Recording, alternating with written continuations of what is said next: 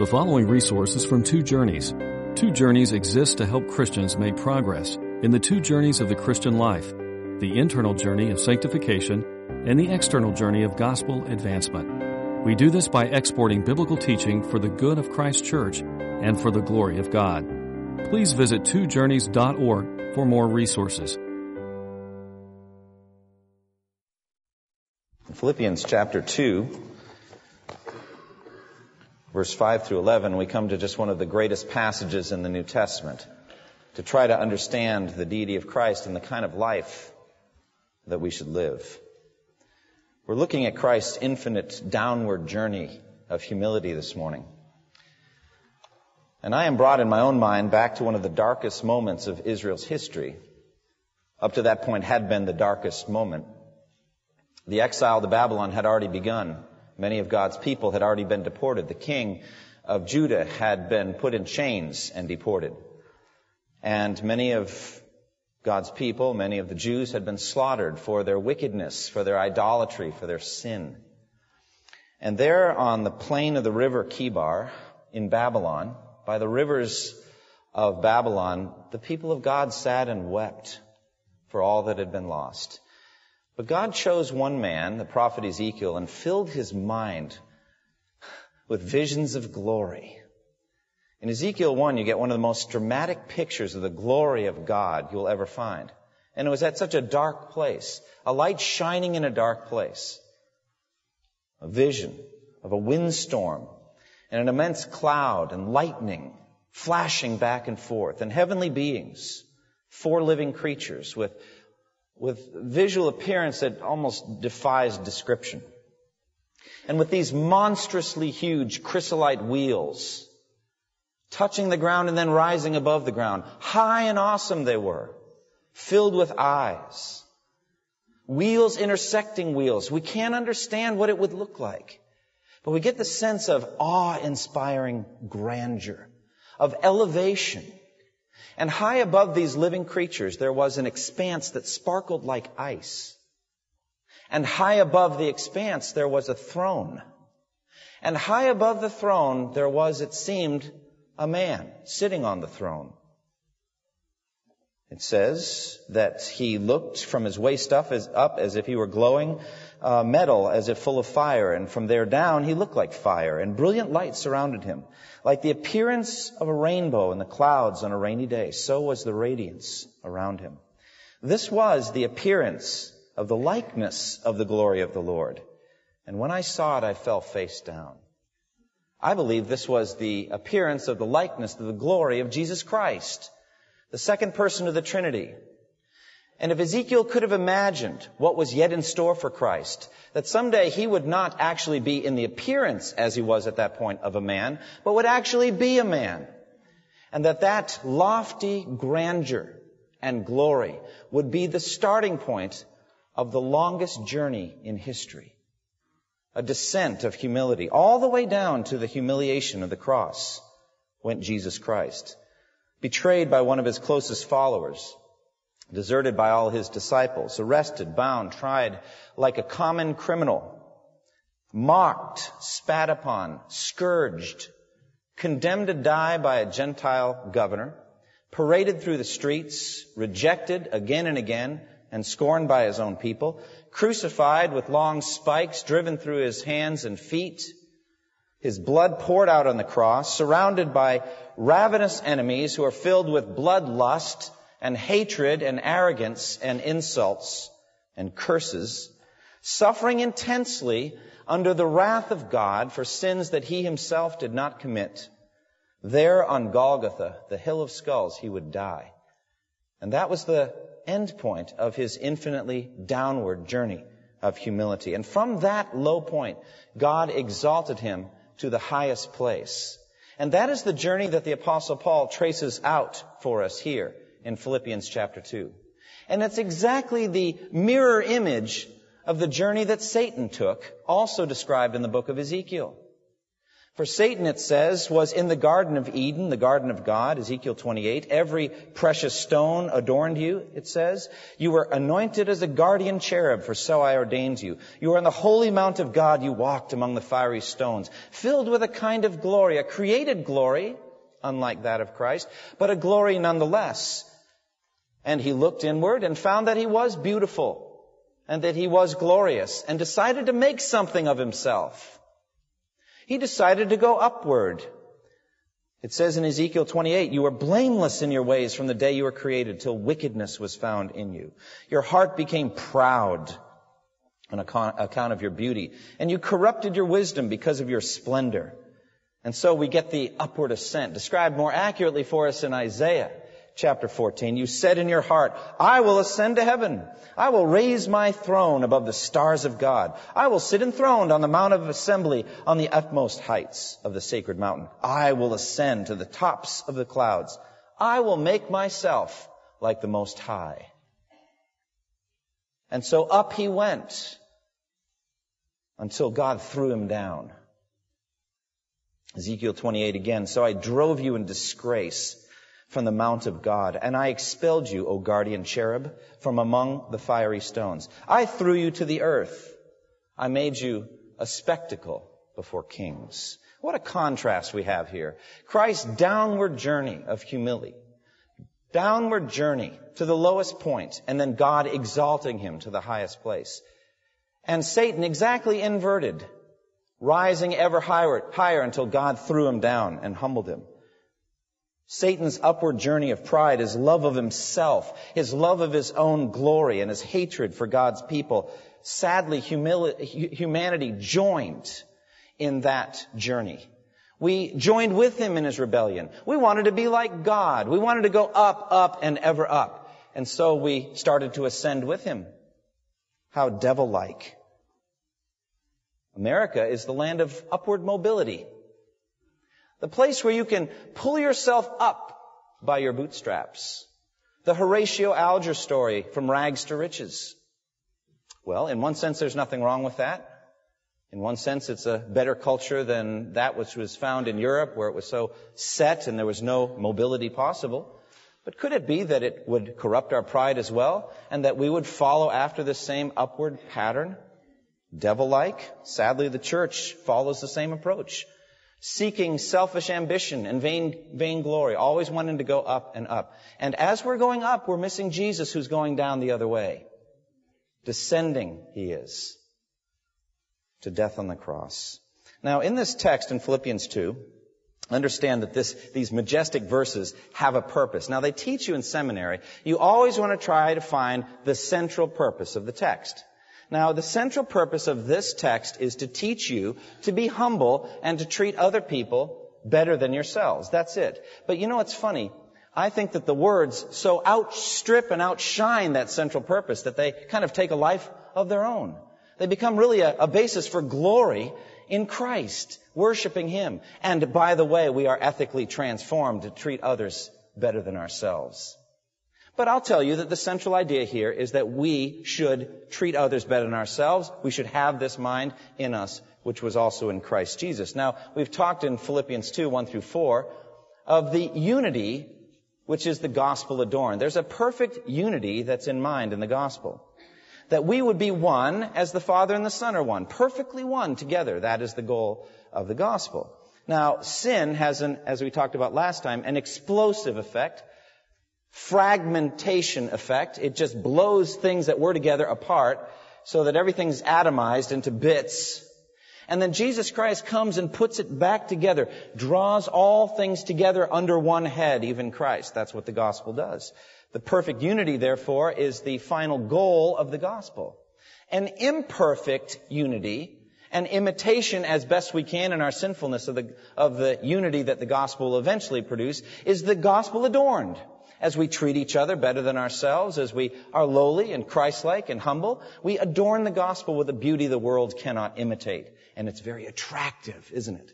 When churches really love each other, when Christians really treat each other better than they treat themselves, when families are drawn together with this kind of humble servant attitude, it is the gospel adorned. And so this is essential to the progress of the gospel.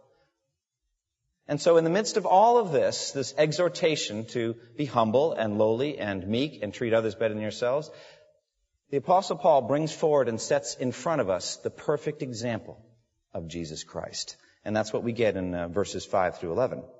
Now, the first thing we see in verse 5 is, let this mind be in you, which was also in Christ Jesus. Or, the NIV gives us, your attitude should be the same as that of Christ Jesus. The focus here is on Christ's mindset, his attitude, his way of thinking. That's where we begin.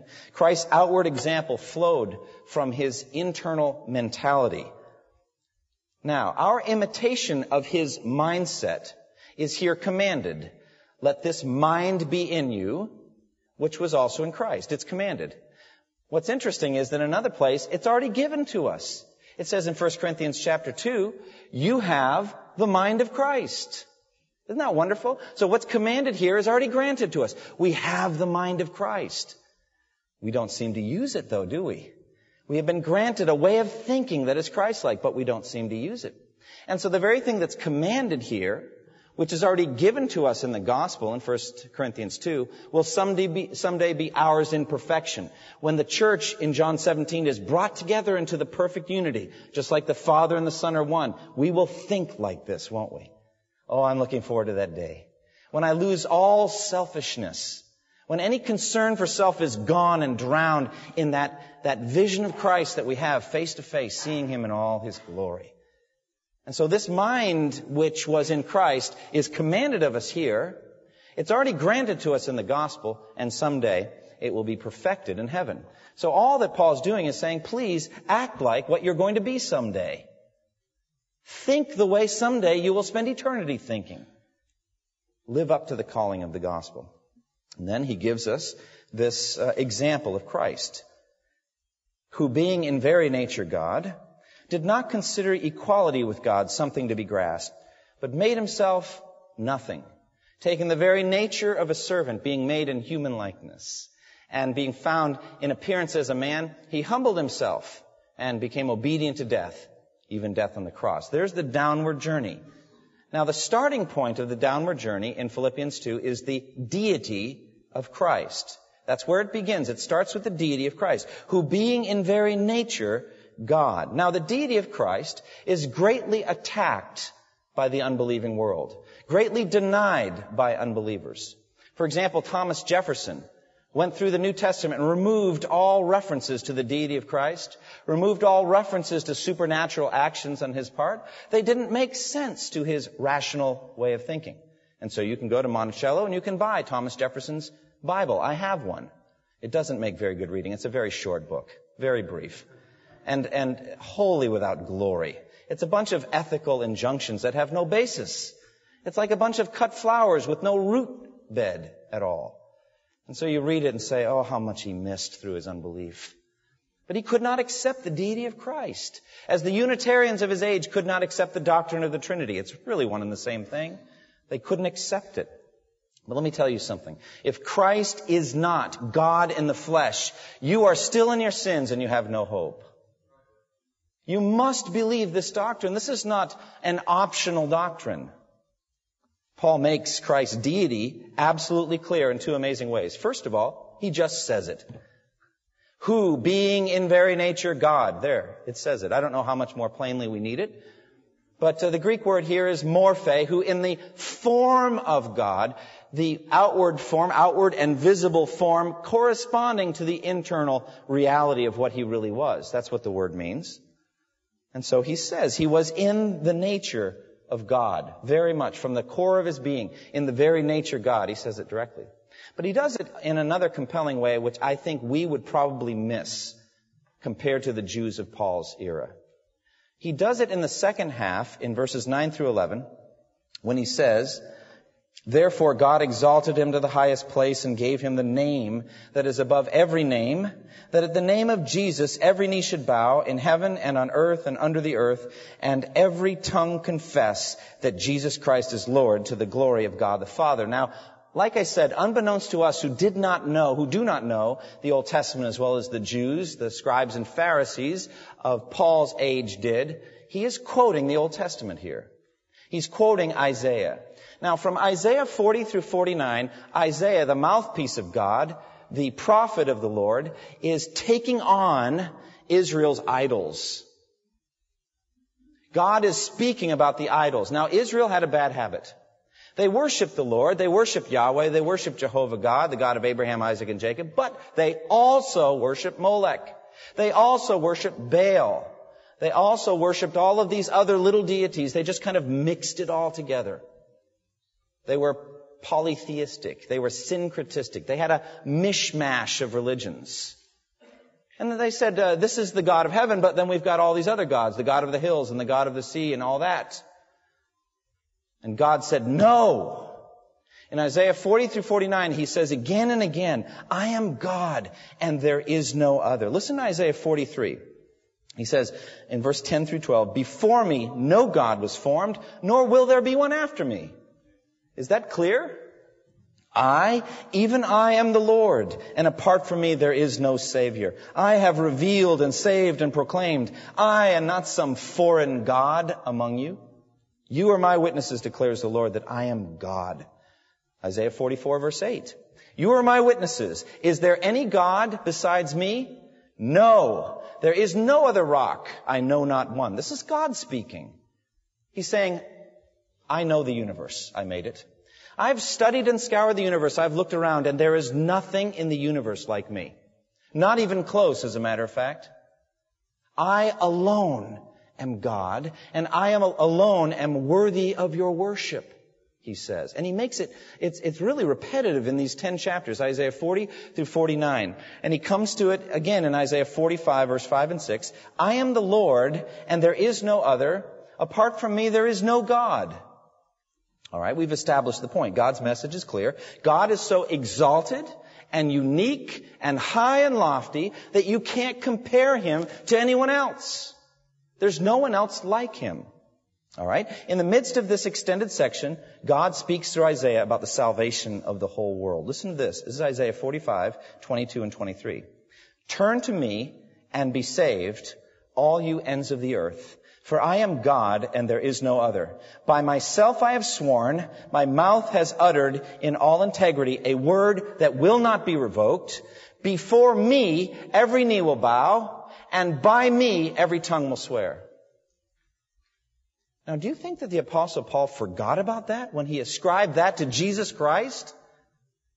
Was he not saying Jesus is God?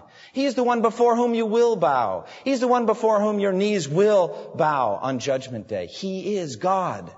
He was a Pharisee. He knew what he was doing. And as a matter of fact, if Jesus is not deity, then what Paul was doing here in Philippians is blasphemous. But he is deity. He is God in the flesh. He ascribes this to Jesus of Nazareth. That at the name of Jesus, every knee should bow in heaven and on earth and under the earth, and every tongue confess that Jesus Christ is Lord, to the glory of God the Father. And so the deity of Christ, established twice in this text, said straight out at the beginning, and then through the ascription of the Isaiah passage at the end. We have here, therefore, in these verses, the mystery of the incarnation.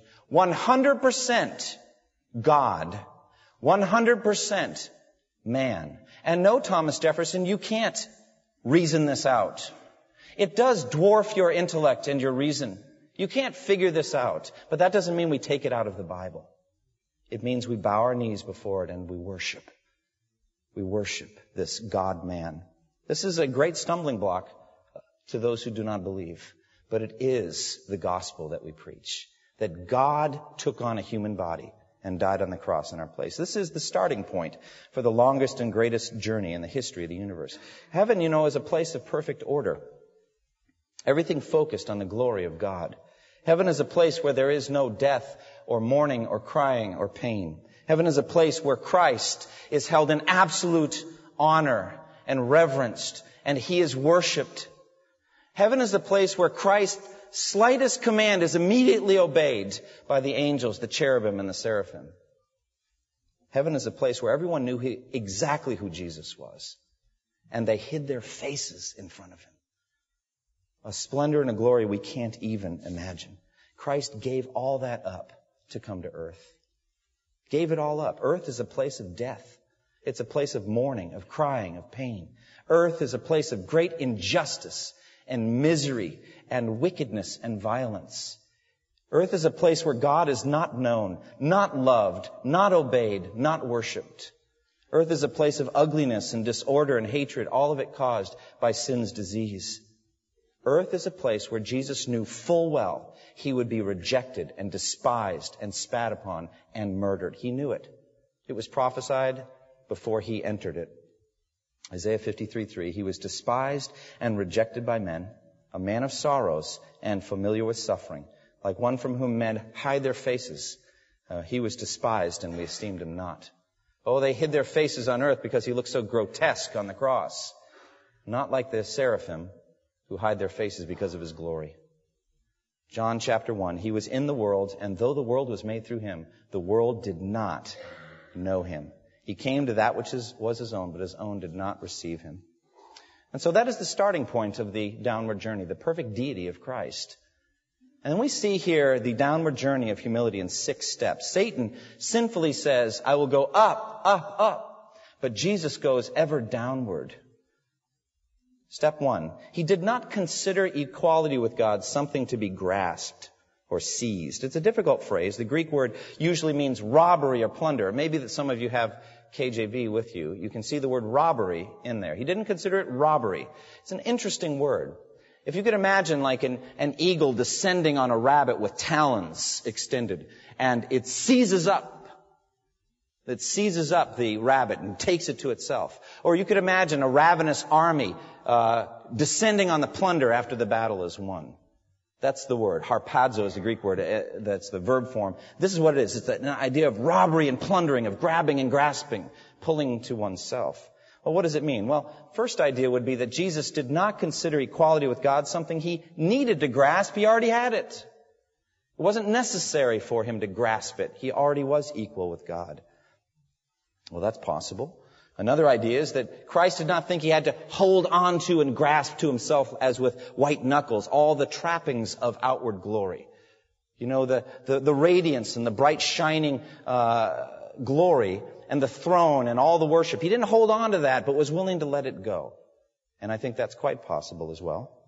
Another idea is that Christ wasn't in competition with God the Father, so that he's stealing something that doesn't belong to him, because he already was in very nature God. But I have a different take on it. What I think is that Jesus did not consider his position as being equal with God a platform for plunder, in which he would come and plunder us. Now, think of it this way. How many kings or emperors or conquerors use their position of power as a place from which they would plunder other people? Whether bad judges or governors or others would take their position of power and go plunder the people that were entrusted to their care. Jesus never did this. He didn't use equality with God, a platform for plunder, but made himself nothing. He didn't come to grab from us. He came to give to us. Did not consider it something to be plundered. Step 2, he made himself nothing. He literally emptied himself. This is the idea of kenosis from the Greek word, to empty yourself. Earthly pride, by the way, consists in making much of yourself. Making much of yourself. Let's celebrate me. Well, enough about me. Let's talk about you. What do you think about me? That kind of thing. It's very me-focused. Let's make a lot about me. All right? Jesus emptied himself of me. He wasn't focused on me in that sense. Kings always have a large entourage of people who tell them how great they are. The worst that I've read in history was Louis XIV, the Sun King of France. What an interesting man. He called himself the Sun King because, like the sun, he radiated everyone who was around him with his glory. People have been telling him those things since when he was an infant. He's saying, oh, you are the Sun King. And around him, he had all these counselors that would tell him exactly what he wanted to hear.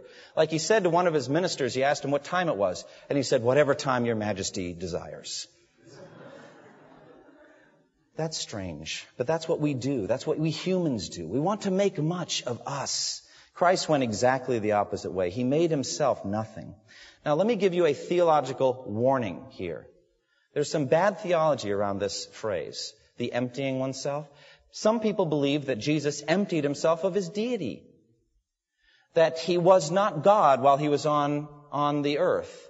When he was on the cross crying, my God, why have you forsaken me? That's kind of proof that he was not truly God at that point. Oh, my friends, the Trinity is eternal. You don't take off deity. He is forever God and will ever take off his deity. And this actually enhances the mystery, does it not? He was fully God while dying on the cross. And it says in Colossians 1, in him all things hold together. So Jesus, as the second person of the Trinity, is holding together the nails that are holding him to the cross. Oh, that's a mystery. He was holding together Mary's womb while he was growing inside of it. I can't understand that. It's mysterious to me. But he did not empty himself of deity. No, he emptied himself of the outer trappings of glory. And he chose not to use all of his capabilities, his omnipotence, his omnipresence, his omniscience. He chose not to use them. That's what emptied himself means. Step 3, he took the very nature of a servant. Now this convicts me greatly, because the exact same word, morphe, is used. Who being in the form of God, became in the form of servant. What that means is he's as much servant as he was God. Now some of us are good at playing at servant for a little while. I've done it myself. And the proof of it, you want credit for it. Do you realize how much of a servant I've been this afternoon? I mean, this was hard for me to do these things, and I want you to know it. Not that you would give me any credit for anything. This is called playing at being a servant.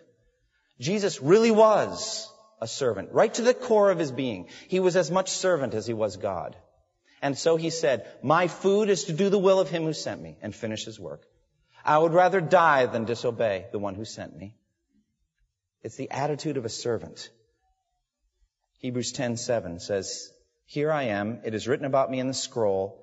I have come to do your will, O God. That's all. I am the servant. I've come to do your will. Step 4, being made in human likeness. What a great humiliation for God to become man. I mean, what a step down. I mean, we're always wanting to go to the next step and ever higher. He goes backward. And Celsus talked about this, an ancient enemy of the gospel, said, why would sublime glory want to become flesh? It didn't make any sense. But that's what he did. He was made in human likeness. The immortal God kicking and crying as a helpless baby. Ultimate picture of humiliation. Totally God, yet totally helpless concerning his human needs. He looked very ordinary. He had a face, hand, probably a beard, mouth, feet, nothing unusual. Even more striking, he came to the earth as the son of a Jewish virgin living in an obscure town in the northern part of Galilee. All this came from the attitude of his mind. He made himself nothing. 5th, as a man, he humbled himself. It's how he lived his life. He obeyed every moment as a servant. Somebody came to him, he went with them. My daughter is sick, I'll go. My servant lies at home, terrible suffering, I'll go with them. Whoever came, he went and served. It's the way he lived his life. But even that wasn't enough. He became obedient to death. He became obedient to death, willing to die as a servant. And step 6, even to the ultimate humiliation of death on a cross. Josephus, the Jewish historian, said the practice of crucifixion was the most wretched and despicable of deaths. The Romans would never crucify a Roman citizen. Paul was not crucified, probably executed by beheading, but Jesus, now he was crucified. It was the death of slaves. But Jesus' death, even death by crucifixion, wasn't low enough, was it? Because there were 2 other people crucified that day. But only Jesus bore the sins of all of his people for all ages, from every tribe and language and people and nation, defiled to the uttermost by our lust and pride and selfishness and greed and anger and all our wickedness poured on him. That is the lowest point as he's receiving the wrath of God. We're at the bottom now. The downward journey of humiliation as Jesus is the sin bearer for people like you and me. Now, I was considering preaching 2 sermons on this, but I couldn't do it because I can't leave him at that lowest place. And so therefore, God exalted him to the highest place and gave him the name that is above every name, that at the name of Jesus, every knee should bow and every tongue confess that Jesus Christ is Lord, to the glory of God the Father. Amen and amen. And so it says, therefore God exalted. That therefore is so vital because it teaches us whom God exalts. It teaches us whom God exalts. Whoever exalts himself will be humbled, but whoever humbles himself will be exalted. Matthew 23:12. Jesus himself said in Matthew 20:25 through 28, you know that the rulers of the Gentiles lord it over them, and their high officials exercise authority over them. Not so with you. Instead, whoever wants to be great among you must be your servant, and whoever wants to be first must be your slave. Just as the Son of Man did not come to be served, but to serve and to give his life as a ransom for many. You want to be great? Be nothing. That's hard to do, isn't it? Every day say, I'm nothing. I count my life worth nothing to me. If only I may do his will. Do his work. This is a challenge for me. This sermon absolutely humbles me because I realize how little I think like that. Every day, on a Monday or on a Friday or a Saturday or any time, morning, noon, night, be nothing. Make yourself nothing. Be a servant. That's what Jesus did. Now notice the contrast. The downward journey took 6 steps. The upward journey, instantaneous.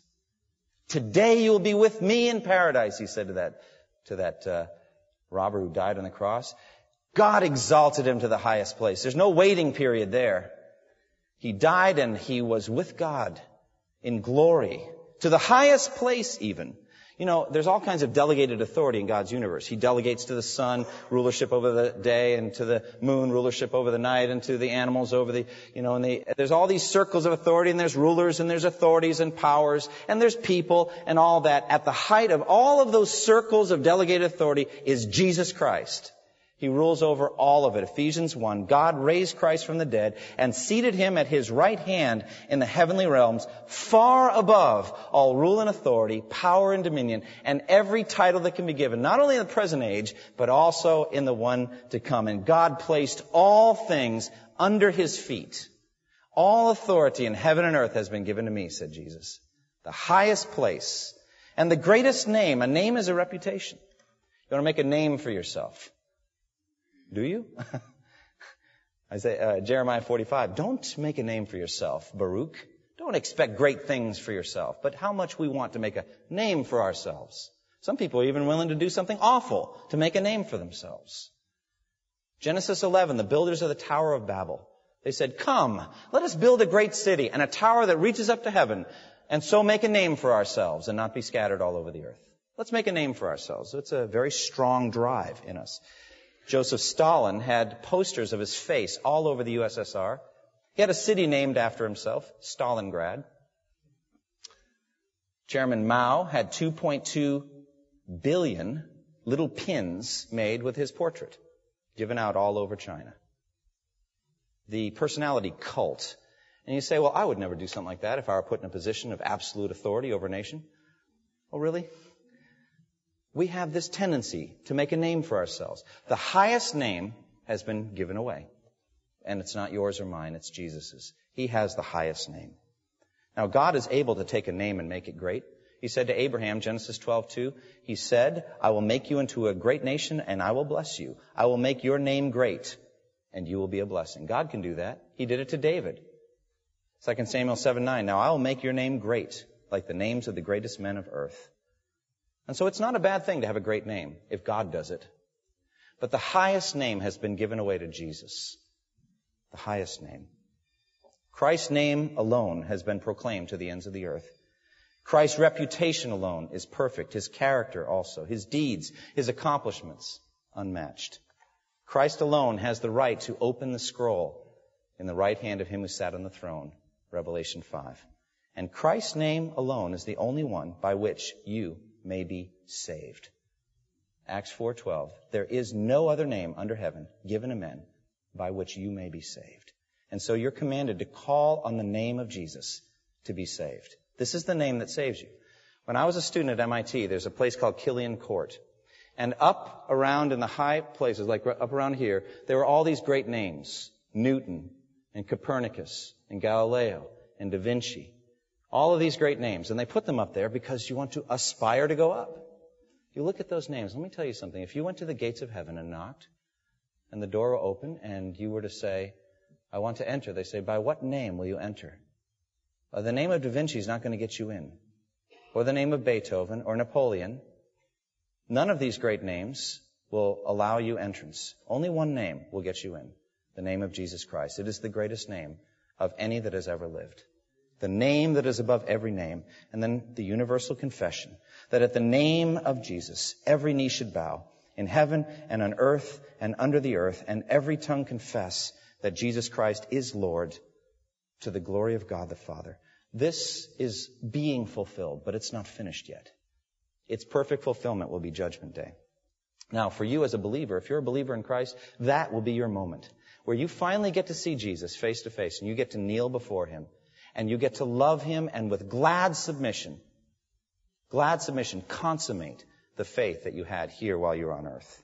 In life, we gladly knelt before Him in faith when we were saved. We kneel before Him in prayer when we have needs. We kneel before Him in worship. We kneel before Him to consecrate our lives, to confess our sin. We kneel before Him again and again. We will be delighted to kneel before Him then, as we are delighted to kneel before Him now. But it says every knee will bow, in heaven and on earth and under the earth. And that includes people who are not believers. They will kneel too. The night that Jesus was arrested, Satan filled Judas. And Judas betrayed Jesus and brought a huge group of soldiers, 600 perhaps as much. And they went, and Jesus went out in John 13 and confronted them and said, who are you seeking? And they said, Jesus of Nazareth. And He said, I am. And they all fell before Him. All of them, including Satan. All He did was say, I am. What will it be then when He is revealed in majestic and terrifying glory? What will His enemies do but melt in front of Him, fall before Him, and confess that He is Lord? But it will be for them too late. Because now, today is the day of salvation. Now is the time of faith, and we are justified by faith alone. There will be no faith at that point. It will be sight. Time is over. This is not a universalistic verse saying that everybody's going to be saved. Not at all. Just that everybody will kneel, and every tongue will confess. This is the confession of the entire universe. And that moment will be the fulfillment of Psalm 110, verse 1. The Lord said to my Lord, sit at my right hand until I make your enemies a footstool for your feet. They'll all be on the floor before you, Jesus. That's Judgment Day. And every tongue is going to confess. The devil will swear it. It'll be interesting to hear him say that, won't it? The devil's going to swear it. All Muslims will confess it. In life, they had a different slogan.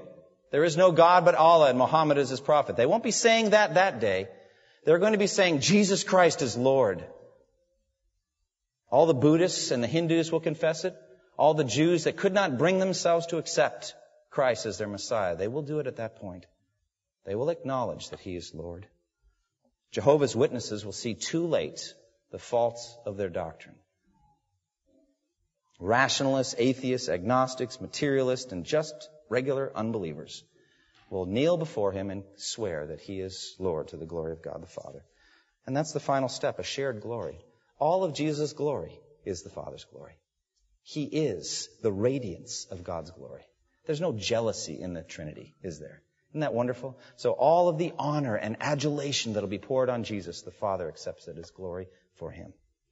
Now, what applications do we take? First, stand in awe of Christ's awesome humility. Do you realize this downward journey saves your soul if you're a Christian? Stand in awe. Worship Him. Secondly, have this mind in you, which was also in Christ. Think about it. Are you a servant? Do you live for your own glory, your own pride? Do you consider other people's needs better than your own? And third, can I urge you to bend the knee now while there's time? In a moment, you're going to have an opportunity to bend the knee. I would actually urge you to do it. Some of you may want to come forward and just kneel down here. You may already be Christians, but you just want to just kneel and just say, Lord, I love you. I want you to be my King. I want to follow you. Could be that you may want to just kneel before Him for the first time as your Savior and say, Lord, take all of my sin on yourself. There's nothing magical about coming forward. You can kneel right where you are. Frankly, there's nothing magical about physically kneeling. The question is, what's going on in here? But I'm going to kneel, and I'm going to give myself again to serving Him and ask that He would work in me in a mighty way. So Eric's going to lead in a choral anthem, and then after that we'll have our closing hymn. But let's pray, and then if you feel comfortable coming forward and kneeling right where you are, bend the knee before Christ. Let's pray. Father, I thank You for the time we've had to study Your Word. And I ask, O Lord, that You would work in us, that we would not just bend our physical knees, but we would bend our proud hearts and yield ourselves fully to You, and that we would therefore rise from that humble servants of You first and of one another. We pray in Jesus' name. Amen. Thank you for listening to this resource from twojourneys.org. Feel free to use and share this content to spread the knowledge of God and build His kingdom. Only we ask that you do so for non-commercial purposes and in accordance with the copyright policy found at twojourneys.org. Two Journeys exists to help Christians make progress in the two journeys of the Christian life, the internal journey of sanctification and the external journey of gospel advancement. We do this by exporting biblical teaching for the good of Christ's church and for the glory of God.